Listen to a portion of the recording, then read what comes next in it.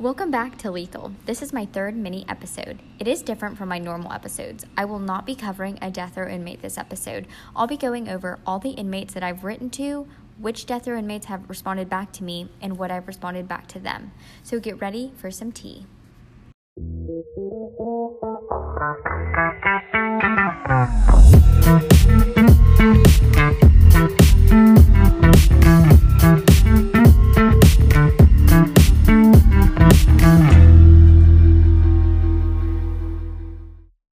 So, let's start with something easy. Why am I writing to death row inmates in the first place? I've been asked this by everyone. If you're new, I'm going to give y'all my perspective and why I'm writing to death row inmates. When I started the podcast, I wanted to talk about death row inmates each week, but I also wanted to get their perspective. All the information we receive is from the media and the court files, so getting their perspective is something I wanted to hear. Some death row inmates come from harsh backgrounds, and by no means am I saying it is justifiable for them to commit horrendous crimes, but I wanted to know what made them snap. What made them commit these crimes? Did they grow up in an abusive home? Did they have an abusive spouse? Or did something just cause them to snap? My mom questioned me when I started the podcast and wanted to know why I would write to death row inmates. Why would I give them my time of day?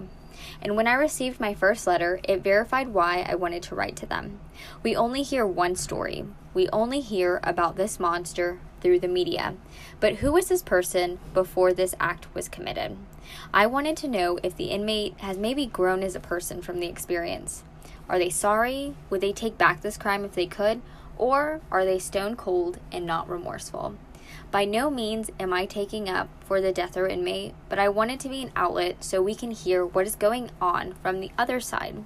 I'm not for the death penalty and I'm not against it. The point of me writing to death row inmates is so I can form my own opinion. I think each case is different and each case needs to be evaluated in detail. So let's get right into it. Since my last episode, I've written to numerous death row inmates.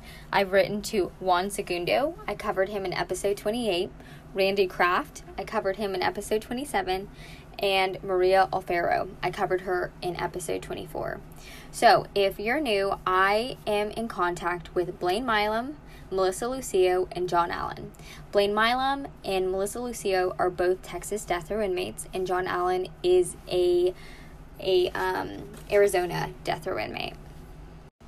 This episode is short and sweet. I do plan on writing to more death row inmates, but I have a process that I like to follow. I've written to over 30 death row inmates, and before I write to them, I like to look into their case. I want to make sure they aren't affiliated with gangs.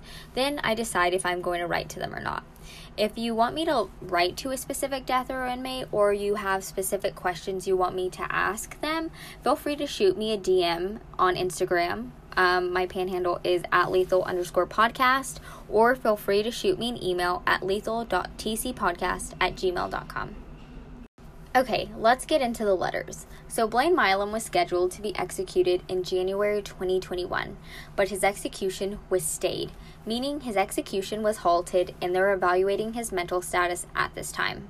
And unfortunately, I will not be able to share his letters at this time, but I will be sharing some pictures he sent in his letter. I'll post those on Instagram for y'all to see. Okay, so if you're new here, I would go back to mini episode 1 so you know who I've been writing to, who I've written to, and so on. Because I have been writing Melissa Lucio for months. She was actually the first death row inmate to write back to me.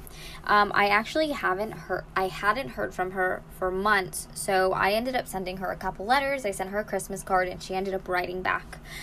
She wanted to let me know that she wasn't writing back because her carpal tunnel was causing her a lot of pain, so she was waiting until she bought a new typewriter. She said that her son sent her Christmas money, and she was able to buy a new typewriter for $360, which I didn't know they could buy, but she said the first typewriter she bought was $225, and it's the same typewriter, so she doesn't understand why it's so expensive. But I was looking at the commissary, and they really upcharge everything. She also wanted to see how my holidays were. She wanted to know what I did, who I spent it with, did I decorate for Christmas, She also told me that one of her friends sent her Christmas pictures and she puts them along her window so she can feel like her cell is decorated for Christmas. And she also said her and a couple of the inmates in there exchange gifts, and they usually listen to the radio and they listen to Christmas music during Christmas time. She told me about New Year's Day for her. She said she was actually really sick. She did not feel good at all, so she slept all day. She didn't want to deal with anything or anyone on that particular day. So she knows that I'm writing to other death row inmates, so she wanted me to give her a little update with who has responded and, what are they saying. And she said to take care, and she hopes to hear back from me soon. So I ended up responding back to Mel. I told her about how life was. If you're in Houston, we had a huge winter storm. So I told her about the winter storm, and I told her about how my Christmas and New Year's was. I also let her know that I was happy that she got a new typewriter and that I was sorry that her carpal tunnel was acting up on her. And I just had a couple questions for her about the holidays and how it is in prison. But it was a pretty short letter, so I'm waiting to hear back from her. I expect to receive a letter from her either this week or next week. Okay, now let's move on to John Allen. I've been writing John Allen a couple months now. He is an Arizona death row inmate, and he sends me very long letters. So let's get into it. So this letter that John Allen sent me is 7 pages long, front and back. So he talks about Christmas Day and what he did. So he had a video conference with his parents. He had dinner, which he said is served at 3 p.m. every day, which is so early.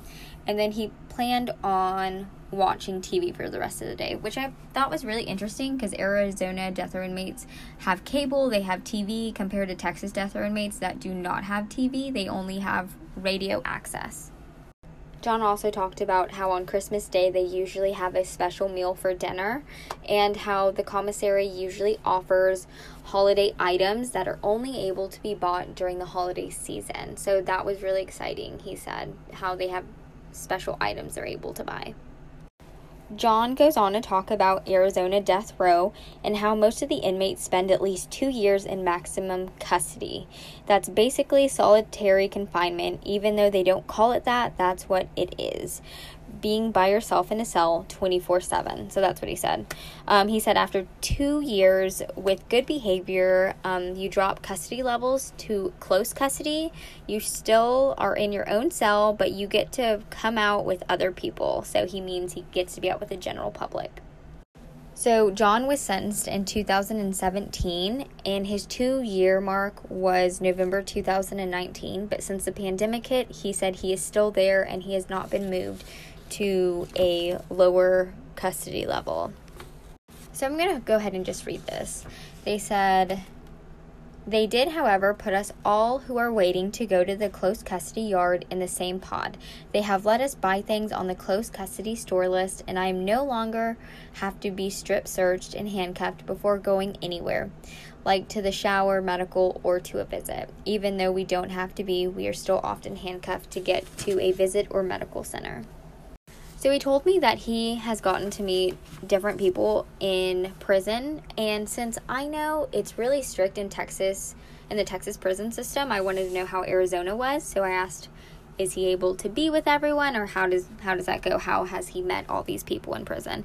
And he said at this time, since he is in that confinement, he usually yells through the walls to talk to other people, or if they walk past his cell, he's able to meet them in that way as well. He also went on to talk about how inmates are very generous with one another. If one of them runs out of soap or towels, then they'll help each other out with those kind of items. So John also told me how they are able to get different items to each other in their cells. They have to become very creative, and one way they get different items to each other in cells is with a shoelace. He said it's something called fishing, or something being fished. So I guess it has its own name in prison, but it's a whole process that he goes into. So I ended up asking John if random people write to him am I the only one writing to him, or does he have other people writing to him?